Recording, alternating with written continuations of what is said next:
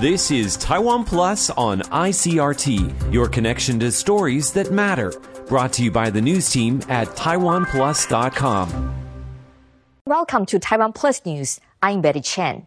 Taiwan's Central Epidemic Command Center announced 16 confirmed cases of COVID-19 on Monday, all of them imported. But the number of COVID cases among a karate team representing Taiwan in Kazakhstan is edging up. The team of 22 returned just before the weekend, and so far, 12 of the athletes have tested positive. Bing Wang has the details. Taiwan's national karate team returned home on the 24th with 3 medals, 1 silver and 2 bronze. But they also brought back something much less welcome with them.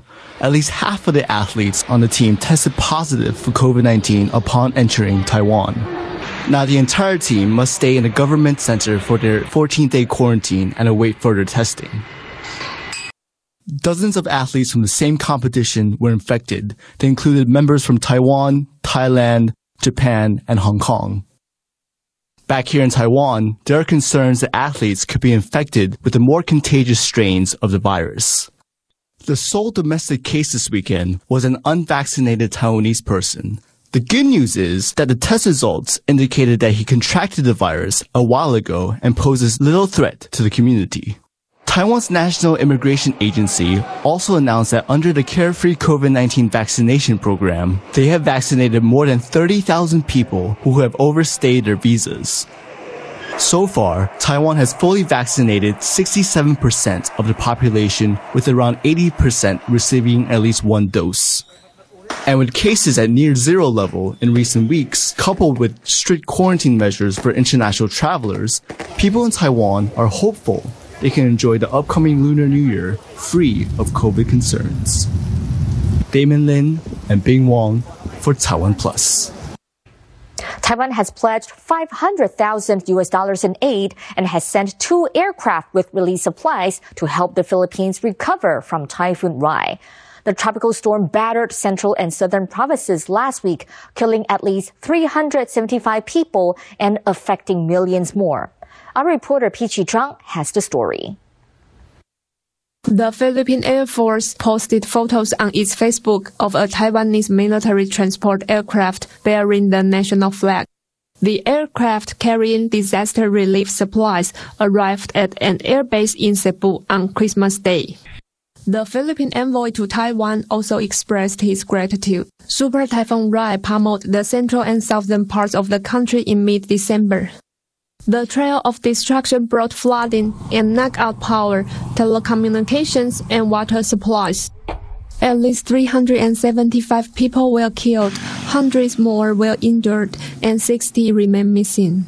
About 4 million people were affected in total. One island that was especially hard hit was the surfing paradise of Siargao. The United Nations and its NGO partners have launched an appeal for $107 million to help survivors of the typhoon. Alex Chen and Pichi Zhang for Taiwan Plus. A facial recognition technology used by police in Taiwan has been temporarily suspended after it emerged officers used the system to guess the age of a woman reporting a crime. The incident occurred in Xinxing district in Taiwan's southern city of Kaohsiung. Officers believed the woman looked like a celebrity, so made bets on her age. The police department said they will revise regulations for the system and mandate that it is only used for procedures relevant to maintaining public order. Rights groups globally have expressed concerns about the infringement of privacy with facial recognition technology. Taiwan Railways Administration has launched its newest intercity express service. Using brand new trains from Japanese manufacturer Hitachi, the service travels between New Taipei and Taitung on Taiwan's east coast in around 4 hours. The trains offer 40% more seats than other services on a route, including a business class carriage for the first time. The new trains also come installed with additional safety features designed to ease passenger concerns after 2 major crashes on the East Coast line in the past 4 years. A one-way ticket will cost just under $30. Scientists in Taiwan believe they may have discovered early warning signs of when an earthquake is going to happen. The Central Weather Bureau, which is overseeing an upgrade to Taiwan's earthquake monitoring and warning system, said it was optimistic about the discovery. A research team at National Central University has been studying earthquakes on the island's east coast for nearly 30 years. They found abnormal seismic activity 15 to 20 days prior to 3 significant earthquakes that affected the eastern county of Hualien this year. 3 members of the K-pop boy band BTS are now confirmed with COVID-19. The 3 tested positive on their return to South Korea after performing concerts in the U.S. It was the band's first overseas tour since 2019. The 3 members who tested positive were all fully vaccinated. The group's management said they're experiencing mild to no symptoms and are now isolating at home. The end of the year 2021 is just around the corner. We now bring you a special segment with Erica Liu, who looks back on Taiwan's challenging year and the people who made it more manageable. Taiwan's Olympians picked up 12 medals in Tokyo, more than at any other Olympics, and charming everyone watching from home. With a steady hand, Health Minister Chen Shizhong guided Taiwan through its worst outbreak of COVID-19 to date. And his trusty mascot, Zongcai, did her part too. Our fighter pilots worked around the clock to keep the nation safe, and President Tsai Ing-wen stood strong in the face of threats from China. But this year, more than anything, it was the ordinary people doing extraordinary tasks who won our hearts, like the medical staff keeping us safe and vaccinated, and everyone who masked up and got their jabs. This year, you were our heroes too. In 2021, we were fortunate enough to meet some of these heroes, and today we want you to hear them speak too. Taiwan is one of the most queer-friendly countries in Asia, having made great strides in LGBT rights in the last few years. But the transgender community is often left behind. This year has seen signs of progress, though, thanks to brave transgender citizens like Wu Yuxuan, who took the government to court. Rick Glart reports on her case. Wu is suing the government because it won't let her change her identification documents to reflect her gender without undergoing surgery. It's a situation she says contravenes her right to privacy and causes problems in everyday life. If you go to some place that may need your that may need your ID, then they may ask, and why your identity says that you are male, but you look like female. Are you using the other people's ID like that? Before she heads into the hearing, a vote of confidence from her grandfather. And authorities require people who want to change their gender marker on official documents to undergo both a mental health assessment and gender reassignment surgery. Human rights groups are trying to change that. Yeah, because we believe that everybody enjoy the right to obtain the identification in line with their gender identity. That's a basic human right and guaranteed by our Constitution. Imagine the pressures of creating a vaccine to fight COVID-19 in the midst of an outbreak. Well, Charles Chen, the CEO of Taiwanese pharmaceutical company Medigen, did just that. When the Medigen vaccine was released in Taiwan for emergency use before passing phase 3 clinical trials, Chen defied critics and championed its safety. Here's why.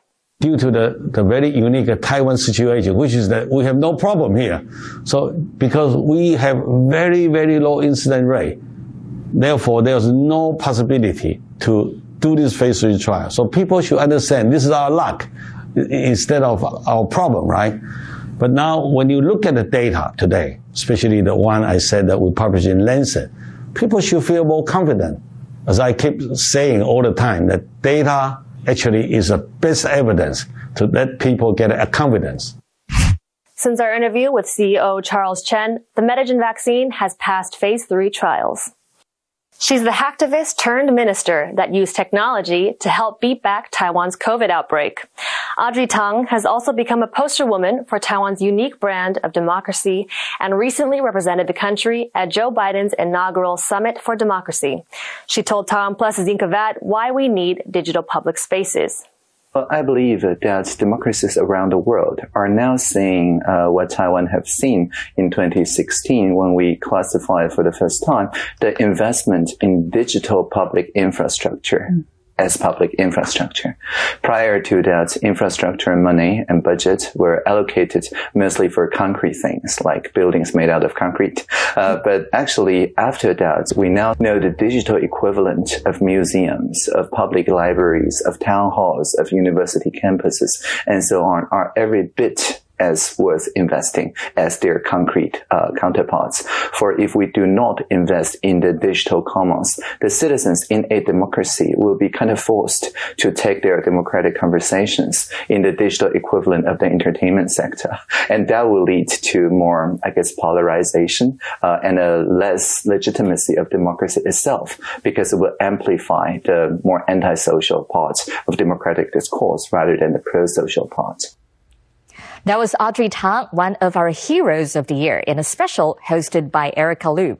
Remember to download the Taiwan Plus app and stay tuned all this week as we celebrate some of our favorite moments of 2021. Well, here's one of my favorite moments in our winter so far. It was a white Christmas for Taiwan's Jade Mountain with a sprinkling of snow and flurries over the weekend.